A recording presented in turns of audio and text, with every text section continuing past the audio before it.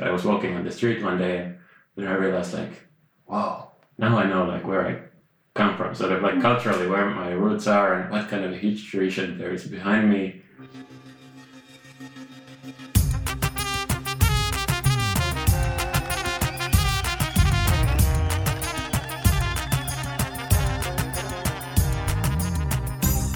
Welcome back, Assyrian podcast listeners.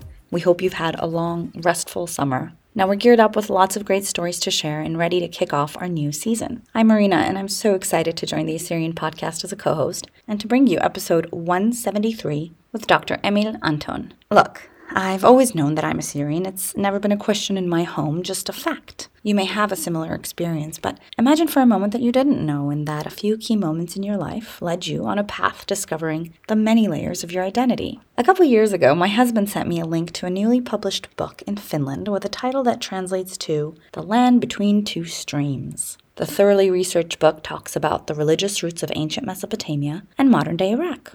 Curious. When I dug into the writer, I found many articles written by him that discuss the Christians in the Middle East. Others about the names these Christians use and whether they have a right to use them. Well, you can imagine how I felt then. I read the articles in the order they were published and noticed something fascinating. A clear and sometimes squiggly line with a starting point and a progression. But a progression to what? Well, my guest today is many things. In fact, he strikes me as a modern-day Renaissance man. He is not only an academic with a PhD in theology, he is a researcher, a teacher, a juggler, a magician, an official tour guide in the city of Helsinki, a humanitarian, and a builder of bridges in everything he does. On top of all of that, he's also a hyper-polyglot with proficiency in more than 10 languages. Just reading his bio will make your head spin. Our conversation took place on a beautiful summer day in Turku, Finland, this past July. We spoke a lot before recording the interview, and through those conversations, I began to understand his positions, his curiosity, and his process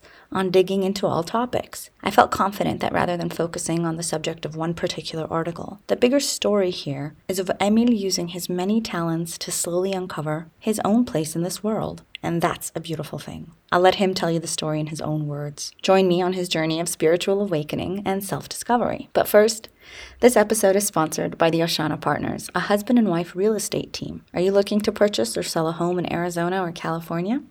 John and Rita are available to help make your next real estate decision into a seamless transaction. Contact the Oshanas at 209-968-9519. Get to know them a bit more by checking out their website, theoshanapartners.com. And now, here's Dr. Emil Anton.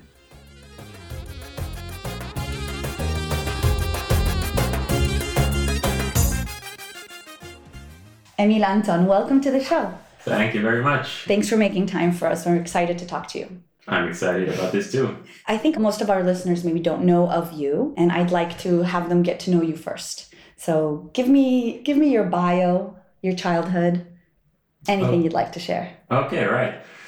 So I was born in Finland. We are recording this here in Finland at the moment, and my mother is Finnish, and my father is from Iraq. My father came to Finland in the 80s, thanks to my mother. Oh, really? Whom he met in London. Yeah, so my father was studying there, and my mother was an au pair. And they met there, and then, love brought my father into the cold Finnish winter in 1983 into central Finland at a time when there were really not many foreigners in Finland, like immigrants or such. What town was that? That was near Jyväskylä, central Finland, yeah. So they lived there, and then they eventually moved further south to the capital city area where I've grown up. So I could say I'm sort of a Finnish Iraqi, but always lived in Finland, and the Iraqi side for most of my life was fairly sort of weak, we can say. Yeah, so my father was there, but that was it. So the whole context was mostly Finnish. But that has changed recently a little bit. So actually I want to start by giving you a gift. Oh. So you know about this because that's why you invited me. But here's my book. Yeah, that's a present for you. Hey, thank you so much. Right, That's really kind of you. So by way of introduction, so I'm an author. I've written 4 books now, and this is my newest one, which is called The Land of Two Rivers, or Streams in Finnish. It's a sort of a double entendre. So the streams are, the whole title is the Iraqi story of civilization and Christianity. So those are the two streams: the history of civilization and then the history of Christianity. So this book covers basically 5,000 years of cultural history from the Mesopotamian cultures, Sumerians and Akkadians, Assyrians, Babylonians, and all the way through the history of Syriac Christianity until the recent persecutions and until today. So it's no small feat. Yeah. Yeah. And it was also featured in it was in the final of the history book of the year in Finland, so that was okay. That was okay. That is very Finnish of you to say that was okay. Yeah, it's no big deal, but it's a small competition. But anyway, and for a Finnish book especially, it's a sort of the biggest Christian publisher in Finland, a Finnish Christian book. At the moment, it's sold a bit over 1,000 copies, which is not like it's like a huge, but it's okay. It's good for a Finnish Christian book anyway. Well, can I ask you, because it's in Finnish? Yeah. Am I going to mispronounce it? Kahden virran maa. That's good. Oh, hey. Yeah, very good. Yeah. And it has the same in the four languages of Mesopotamia. So in the back cover, it has it in Assyrian, in Sumerian, in Syriac, and in Arabic. So fantastic. Yeah. Very cool. Yeah. Are you going to have this translated by any chance? Well, I doubt it'll be translated, but I do hope I will write an English version, like a reworking, because I wrote this for a Finnish audience, so I would have to sort of rework it for an international audience sometime in the future, depending on time and money and priorities. But Fair enough. It's on the list, yeah. Fair enough. You do sound busy otherwise. So can you tell me about your childhood though? So sure. You said it was your father, and you knew of his roots, but you grew up in Finland near Jyväskylä and then down near Helsinki. Well, I was born in the south, so I grew up close to Helsinki. But I grew up speaking Arabic. Yeah. So at home he spoke Arabic with you. The first 3 years or 4 years. But, at that point when the sort of child starts understanding that he's the only one speaking Arabic and everyone else is speaking Finnish, then I guess I also sort of started replying back in Finnish, and he got a bit lazy being the only one. And unfortunately, sort of, switched to Finnish. Well, good for him that he learned Finnish that well. He also integrated very well. Unlike some other immigrants, that's a big issue, of course. But generally, he became quite finished. Yeah, and so I sort of lost my childhood Arabic. I just retained a few words, but we kept some traditions, like some phrases, like when you come out of the bathroom, there's a special phrase, or when you go to the the barber and after a haircut, there's a sort of a ritual phrase. You have a tap on the back of the head and with a special phrase, and these kind of tiny traditions. And then I knew my grandparents were in Basra, in southern Iraq. Basra, yeah. And their house was bombed also during the Iran-Iraq war. Wow. And they came for a visit once in my childhood together, and then my grandfather came another time alone.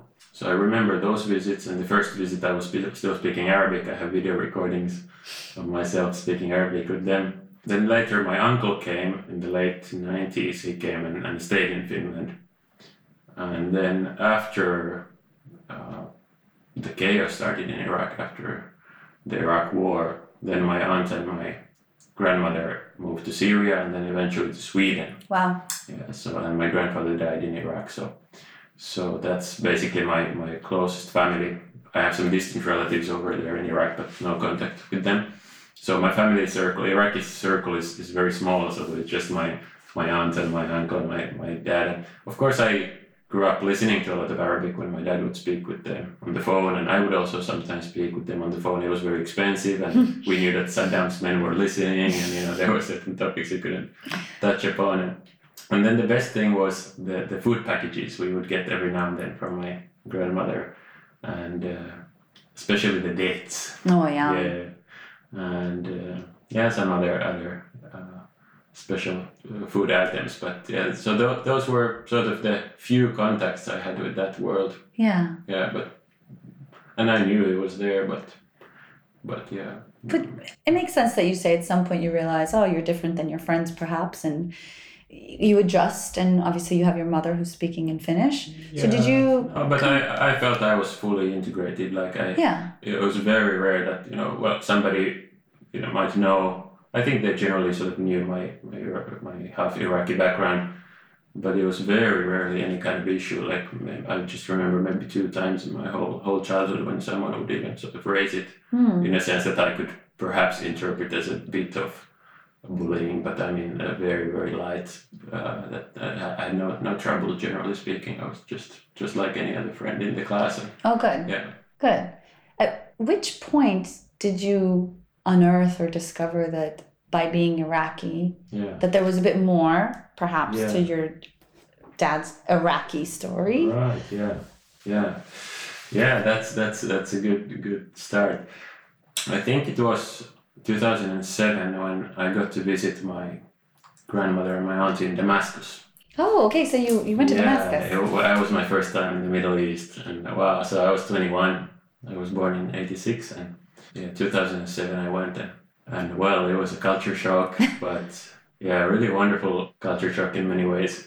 Of course, for a Finn, like just to see all the people and all the chaos, not to mention the traffic, but also just like there's. On the airport, I remember there were some Saudi pilgrims and with their passports and their families, and they had no concept of line. They were just passing me for hours, and I was waiting there and screen and on the line, and they were just passing me right and left. Oh, I can just imagine. Yeah, but finally some officer noticed I had been waiting for a long time and called me, and I got to go into the country. But then the dark night with all the mosques lighting up the sky with these green colors. It was just a different world. But then the Christian world, it opened up in Damascus. Like for the first time I saw a Syrian Orthodox church, and well, I sort of assumed it's just the Orthodox Church of Syria, like we have the Orthodox Church in Finland. Right. Soon I discovered it wasn't so, because then I discovered a Rome Orthodox Church, and I was like, Rome is like Rome, but what's a Rome Orthodox? Like, never heard of Rome Orthodox. There's no such thing. And then I started asking the priest there, and there was Rome Catholic, but it looked like Orthodox. And then I discovered Rome means Byzantine. Of course, it's the second Rome, and so Roman Orthodox for them is Greek Orthodox to us. Wow. And then, well, what's Syrian Orthodox then? And then I discovered they were the so-called Monophysites, and I had learned about them in my sort of basic theology course, and then I got interested in that, and then I learned the Chaldeans were the ex-Nestorians, and I was like, whoa, and then my grandmother, I learned that my grandmother is Chaldean, and my grandfather's family was Syrian Catholic from Karakosh, and my grandmother's family was from Tilkev.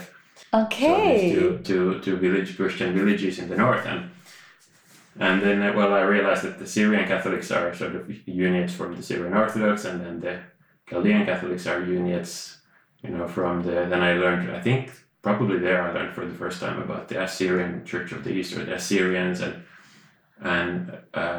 then, this world opened up of these Middle Eastern churches and the roots, and I was like, whoa, so my roots, like, go back to these old churches, and Aramaic speaking. It was my first Syriac liturgy, like in Syriac Catholic Church in Damascus. I was sold, I was in love with it. I didn't understand the language, but I actually discovered there on that trip that such a language exists. And I mean, I think I knew about Aramaic and Jesus having spoken Aramaic, but that there is this Syriac, this Christian Aramaic, as a sort of ecclesial language, and spoken also in some villages, like in Malula, they have a different dialect, but Western dialect. I visited also Malula and heard the Lord's Prayer recited, and so I think that opened up the world, but it still stayed sort of. I did start learning Arabic more actively at that point, but it still stayed sort of dormant under other things. I was doing my theology studies, so I got interested in theology in about 2002, 3, 4, 5, something like that. So I had a sort of a spiritual conversion experience on a pilgrimage in Poland when I was 16 in 2002, and started attending church more. What happened there? what happened there? Well, if you don't mind sharing. Yeah, no, it's okay. I was 16, so this actually connects to my interest in languages. So my religion teacher was a Polish nun, and then there was a really beautiful half Polish girl in my religion class, and we were very few, Catholics. So yeah, I was in the Catholic minority in Lutheran Finland, and the groups are very small. We were like 0.3% of the population, and there were a few Vietnamese and this one half Pole. And at that point, I was interested in languages. First, it started through Swedish. We have this obligatory Swedish in schools, and then I just liked it, unlike the rest of the class.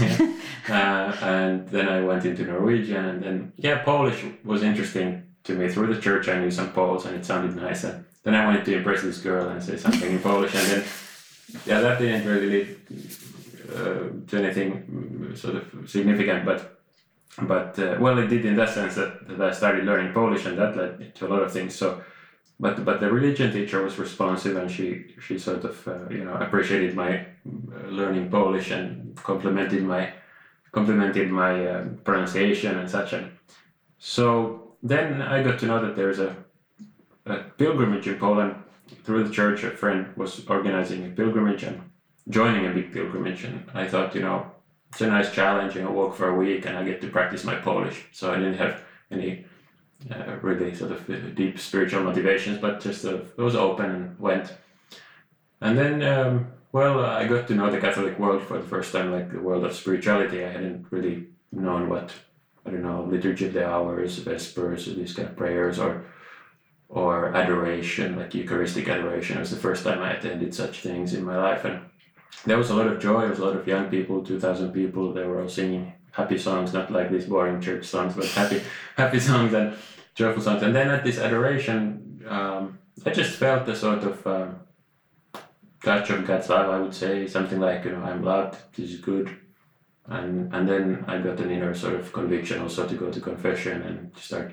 I just loved it. The liturgy, the Mass was really beautiful. The Polish Dominicans, they sang like angels, and it was just beautiful. So then I found myself wanting to go to Mass even, during the week. And so it started something like an inner conversion. It started, and it also then later had to do with moral life and such. But the point is I started being more active and wanted to know more about the faith. And a lot of things happened, but I found a person who would give me a sort of theology course. And from that course, I remember the most interesting thing for me was the Christology, like Christ is one person and two natures, and then there were these heresies, the Nestorians and the Monophysites who had it wrong, but I didn't know they still exist like this. I mean, anyway, those were a bit caricatures, the false positions, but then later discovering these churches that still exist from those times, from the 400s, and then also the unions, and that I still carry this heritage. It was really, really fascinating.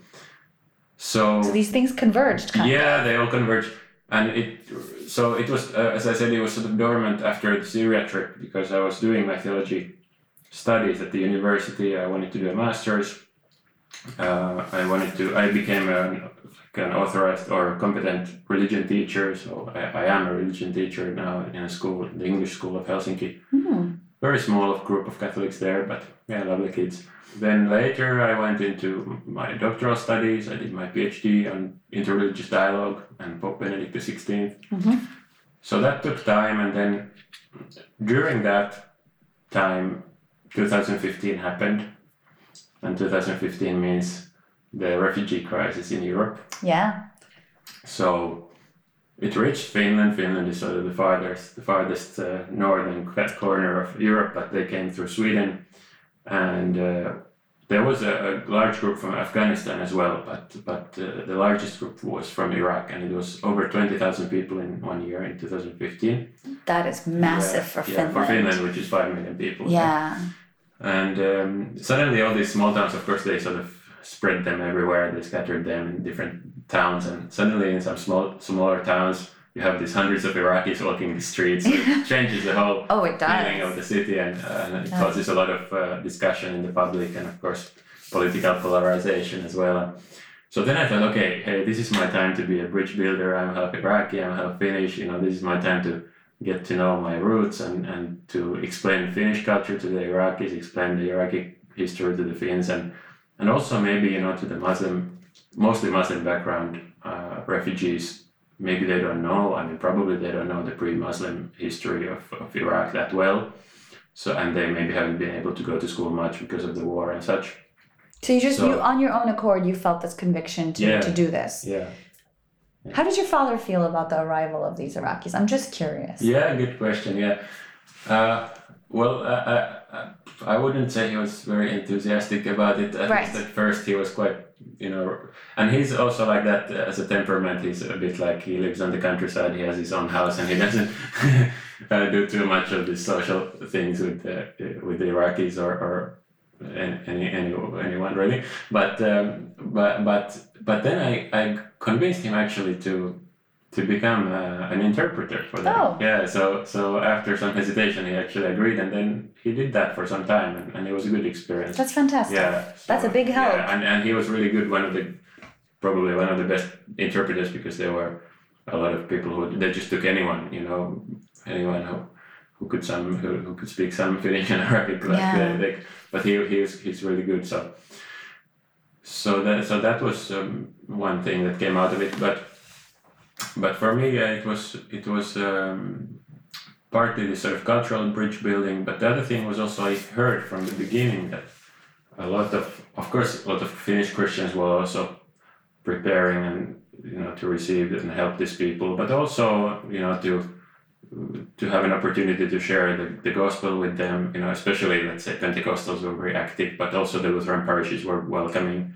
Not maybe actively converting anyone, but welcoming, and soon we heard news about a lot of the Iraqis being dismayed and disappointed with Islam and being interested in Christianity. So then I thought, as a theologian, like, okay, how are these parishes going to teach them Christianity? Like, are they going to take Luther's Bondage of the Will or Luther's, small catechism and start teaching them that, when they actually have an Iraqi story in the Bible? Like, they could teach the Bible to them in an Iraqi way, like start from Abraham and the prophets, preaching in Babylon, Daniel and Ezekiel and all that, the deportations and the whole sort of Iraqi history from the Garden of Eden and the Tower of Babel and everything, like everything comes from there. So you have an Iraqi story, but do you realize it? Like, what are you going to teach them? So that would have been a missed opportunity. Yeah. Yeah. So that was my other motivation, sort of to get to know the really old history of Mesopotamia and how it links with the Bible. And then the other one was to get to know the history of these Chaldean and Syriac churches. I sort of knew the names, and I knew something like, okay, it has something to do with this Christological debates in the 400s, but then there was a lot of blank, like just centuries of emptiness, like big black hole. And I thought, what happened? Where did this come from?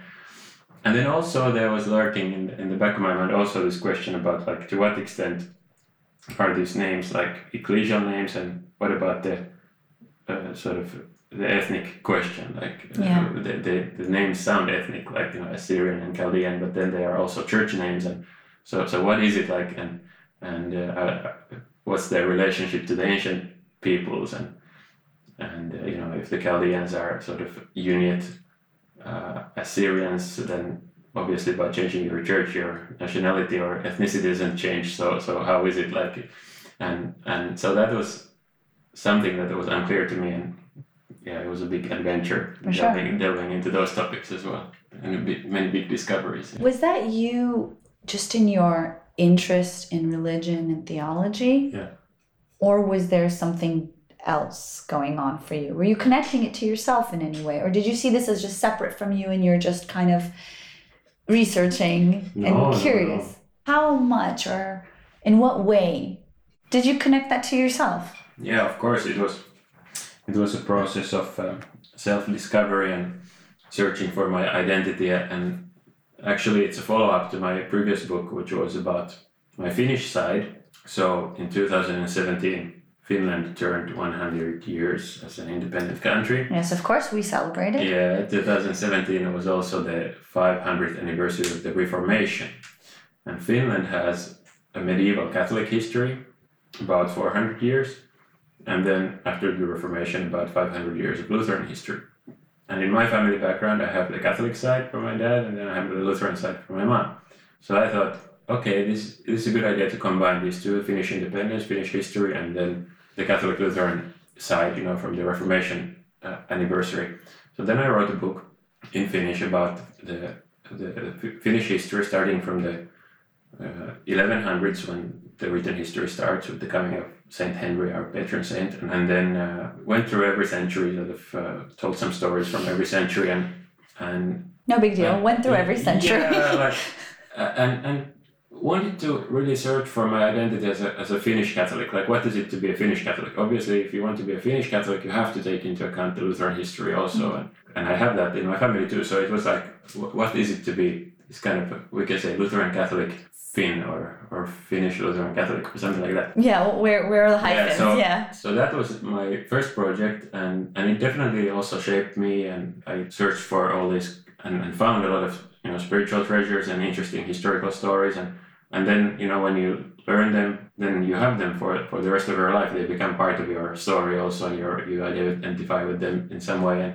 And then when this Iraqi opportunity came, then I thought, okay, this is perfect. I know I have this Finnish Catholic Lutheran side, story, but then I also have this Syriac Chaldean story from my father's side, but now I don't really know anything about it, so now it's time to find out about that.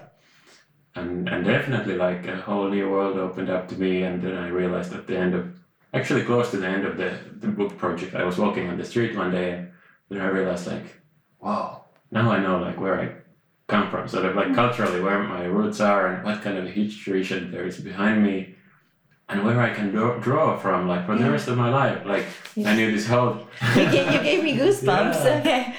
Like I suddenly knew all these new names, like all these church fathers, for example, I had never heard about before. So I realized that there's a lot of texts unpublished, untranslated, unedited.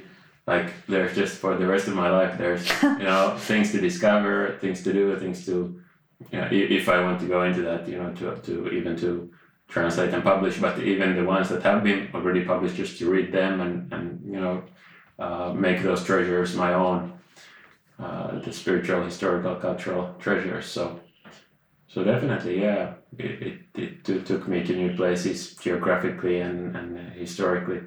And I feel like I carry now this 5,000 years old inheritance with me, and it's a tremendous resource, like, and potential. Absolutely, yeah, very interesting. Yeah. And you've from then finishing your PhD, publishing your books, this has kind of become a bit of an interest for you now, right? You write as well for Vatican News and other publications. Right. And at least a lot of the pieces that I saw, obviously I'm the Finnish ones I tried to translate, but the ones in English that I can easily access, there is a lot of talk about this particular part of the world, or the history of Christianity within the Assyrian population, or the Syriac Church, or the Chaldean Catholic Church, or anything. So you kind of are you going in that direction? Or is that just one limb of the things that you are working on? Yeah, well, both. I am a kind of a person who does many things, and I should mention to the listeners that you are a polyglot. Right. So you obviously have this interest in languages as well. Yeah, so on the way we were talking just today, I'm supposed to guide some Ukrainian refugees here in Turku, and I got to know about it yesterday, so I decided yesterday I have one day to learn Ukrainian, so let's see how it goes today. But yeah, so on the one hand, I continue with my research on Joseph Ratzinger, Pope Benedict, so that's one area that goes a bit in a different direction. I also continue my interest and research in Finnish Christian movements and spirituality and history, so I haven't abandoned those. But this is the most recent project, and all the discoveries I made, I also wanted to share with the public in the English-speaking world. And as I said, I hope to write an English version of the book. I have a summary in my academia.edu. I can definitely link that in our show notes. It's just 9 pages.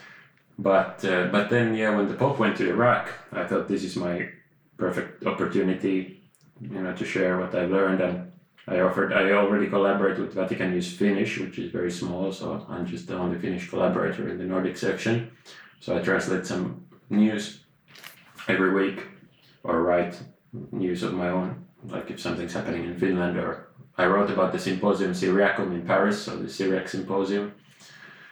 Which was recent. Just recently, yeah, in July. Yeah, so I can write, I can translate, but it's in Finnish. But then when the Pope went to Iraq, then I thought, okay, I might have some knowledge that the usual English editors of Vatican News wouldn't have about the Middle Eastern churches, so I offered to write a couple of pieces on the background of the Iraqi churches, and they accepted. And then also I offered a piece to Christianity Today in English on the Middle Eastern Christians, and also the identity dispute, which was a new discovery for me in during this book project. And of course, it was a sort of a topic that would sort of make people click the news piece. I'm sure. So in order to sell something, or I don't even remember if they paid anything, probably not. But just to make them publish something, it's better if there's some kind of clickbait. Controversy or something. But the main point was to make them known. But I think it is an interesting discussion and a complicated one, and I really, as I said, I discovered it during this project. I really didn't know about it before, so I'm referring to the name dispute, Syrian, Chaldean, Syriac, and Aramean, and whether they're the same people or different peoples, and who's fake and who's not.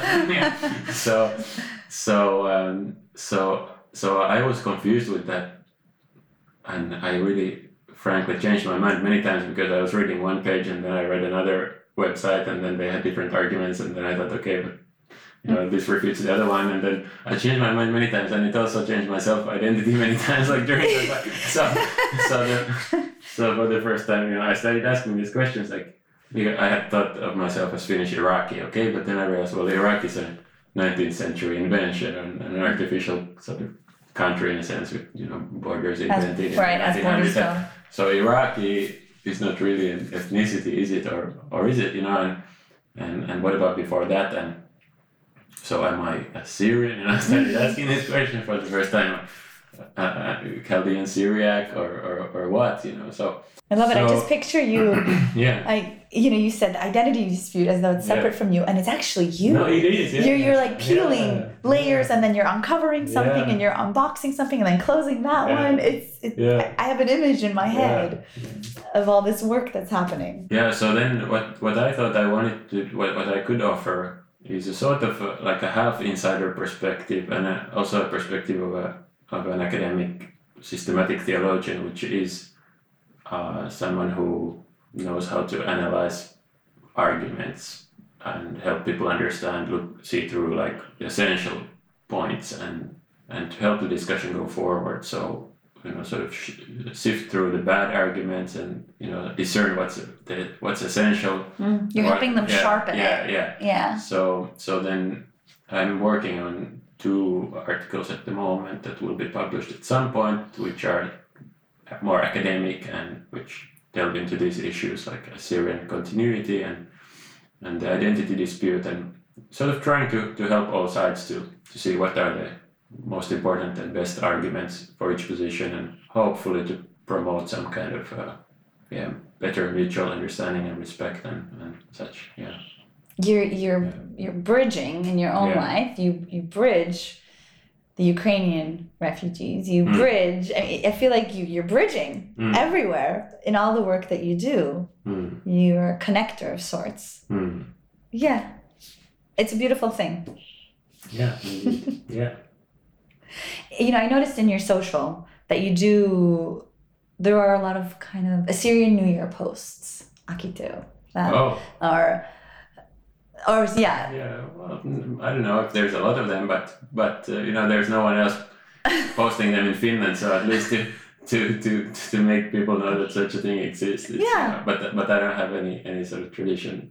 Yeah. I've never celebrated Assyrian New Year. But I'd be happy to participate one day if I get a chance. Well, that leads me to wonder that I know there's a small Assyrian population here in Finland. Right. So they came in the 19th to Oulu, In the north? Fairly north, yeah. Interesting that they chose an even colder climate. Yeah, I don't know how they were probably just put there. And many of them moved south later. And then they, of course, soon separated, and the Chaldeans founded their own society. And but that's the Assyrians, I believe, were more sort of numerous and better organized in Oulu. Then the Chaldeans have more moved to here to Turku area and Helsinki area. So at the moment in Oulu, I believe there's an Assyrian Church of the East priest coming from Sweden every now and then, maybe once a month or such, a few times a year, for baptisms and liturgy.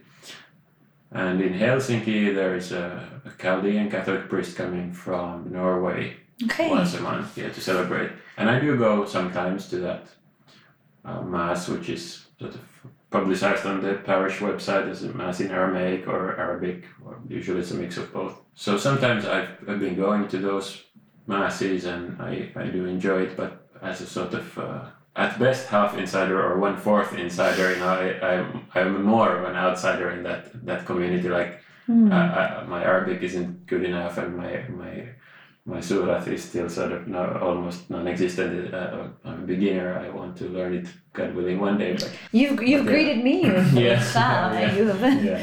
So I don't really know many of those people, and I don't feel very much part of that community. But I do feel in a way at home going to those Masses. I feel like I'm entitled to go, and I in a way. Yeah, and some of the people there know me, and so, yeah. About the Assyrians in Oulu, I've only met one of them once for a talk, and my book was reviewed on this. They have a Finland Assyria Association. Yes, I have tried to. On their blog, they reviewed. There was an Finnish Orthodox priest who reviewed the book on their blog. Yeah, but I haven't really been in touch with them. Yeah, it's far away. Yeah. But I'd be happy to. And then there's one Assyrian who just moved here recently to Helsinki, just also through marriage, and got my information from someone. And oh, really? Contacted you? Yeah. Okay. So we've been meeting a few times, went for lunch and talked, and So again, you were bridging. Somehow you were. Creating... Yeah, and actually it was nice. He's an Assyrian who belongs to the Chaldean Catholic Church, so his roots are also in Urmia, in Iran, and he moved from the States. Romel Georgis is his name, and he hadn't been a very good Catholic, we can say, in his own words. But when he came here, to this land with very few of his people, then we went together, like to the Chaldean Mass, and he didn't understand any of the Arabic, but at least the words of institution, the consecration of the Eucharist was the same. And he told me after the Mass that he was moved, really moved, and he said he had to come. Like he's around 50, he had to come to the other side of the planet to appreciate his roots and his heritage. And he said that then he started reading the New Testament for the first time, like reading through it on his own. And he said he's now like becoming like a theology sponge, So there's another sort of nice instance of bridge building between Assyrian people and then theology and So well. Within your family, how has this been, from your mom and your dad's perspective, how they kind of reacted to you being more interested in these particular roots and perhaps trying them on for size, these identities? Are they kind of like, okay, that's fine, honey, do what you like, or?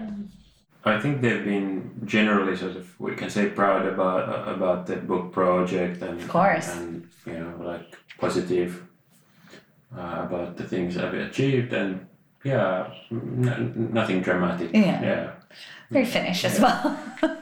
Yeah, you could say so. But my dad read the book, which was a big thing because he doesn't really read books, and especially reading in Finnish, so that was nice. No, of course. Of course he was. Yeah, and then my brother and sister, they've also been a bit slow, but they have started reading it, and they are in the process, And my brother just visited the Ishtar Gate in Berlin just a few days ago, and I told him he was on a road trip in Europe already once before in Berlin. He missed it, but this time I said you can't miss it. So you're right. So he sent a beautiful photo from there. Oh, right. Yeah, and my sister sent me a message like, wow, what a history of Iraq. I had no idea. She just read the introduction of the book, which is an overview of history. Like, wow, I knew almost nothing. Well, it's the same with me. I also didn't know almost anything. Like, even these big names like Hammurabi or Nebuchadnezzar, I had heard them, but could I have really placed them in Iraqi history? Like what century and what place they were in, and so probably not. So, and most people in Finland, that it's amazing how little people know about Iraq. Like they don't know what language they speak there. Nothing. My father has been told like, how can planes land there if it's all sand? Well, we have special planes for the sand. That's the answer. We like to end with a particular question. Okay. We've got lots of listeners all around the world. Yeah. A lot interested in Assyrians, of course. Yeah. Is there anything you'd like to tell them? I guess my heart goes back to the experience in Poland, that has been so important to me, that set me on the path of learning languages and becoming interested in the church and then discovering my roots and so on. So that experience was just, I'm loved, God loves me. And so I guess that's the first thing to say, so you're loved, and then go on from there. Yeah, discover your past, your roots, your heritage, share it positively. Don't waste time, bashing others and such, but, understand others and, just share the joy and share the riches. I guess that's it. That's wonderful. Thank you so much, Emil. Thank you.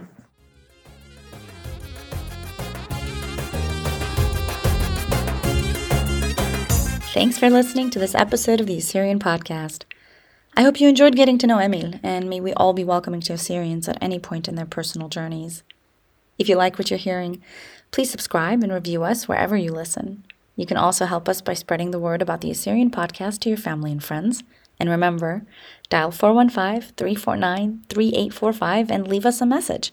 Or email us at info@assyrianpodcast.com with your name, location, your favorite episode, and why. Thanks so much, and see you all next time.